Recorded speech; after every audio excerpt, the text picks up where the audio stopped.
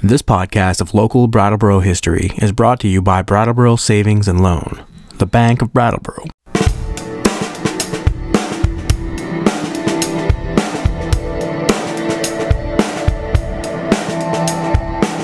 It was 64 years ago this week that the West Brattleboro Speedway was preparing for a summer of stock car racing.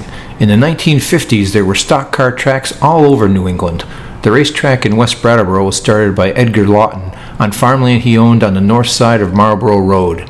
Edgar's daughter and son-in-law, Dorothy and Clayton Russell, soon took over the day-to-day operations of the track, and it became a family affair. The racetrack was located on land near the present-day Leader Home Center and Vermont RV Sales and Service. According to Edgar Lawton's grandsons, the clay track was a 1/8 mile oval.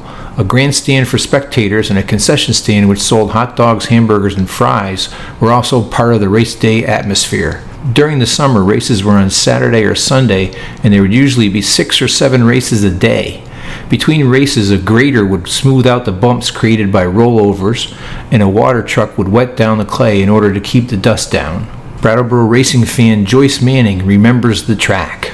I knew about all this race track and everything from my uncle Adrian Rice, because he always spoke about how they had races there and how it was a big racetrack, and Edgar and his wife used to take care of me at night because my aunt and uncle worked. So that's how I came to know about that place. One of the most famous racers to come from Brattleboro was Sonny Rabideau. He grew up in the Fort Dummer section of town, one of 8 children.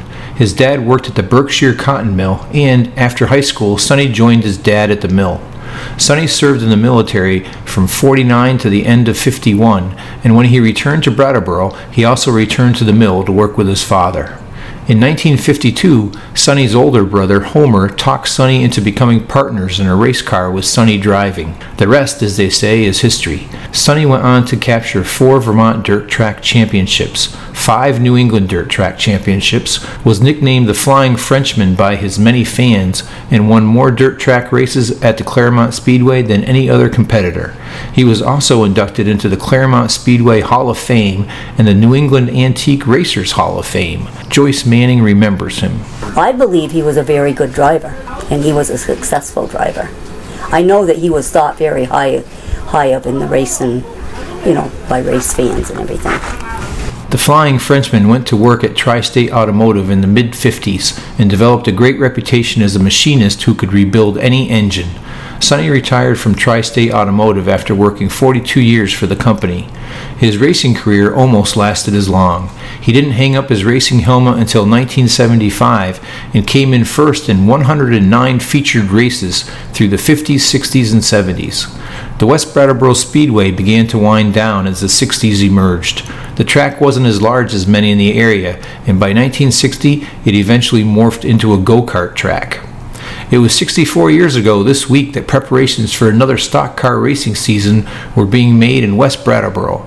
We'd like to thank Joyce Manning, the Russell brothers, and Molly for helping to find these stories this week in Brattleboro history. Thank you for listening to the Brattleboro Historical Society podcast. We hope you've enjoyed the program.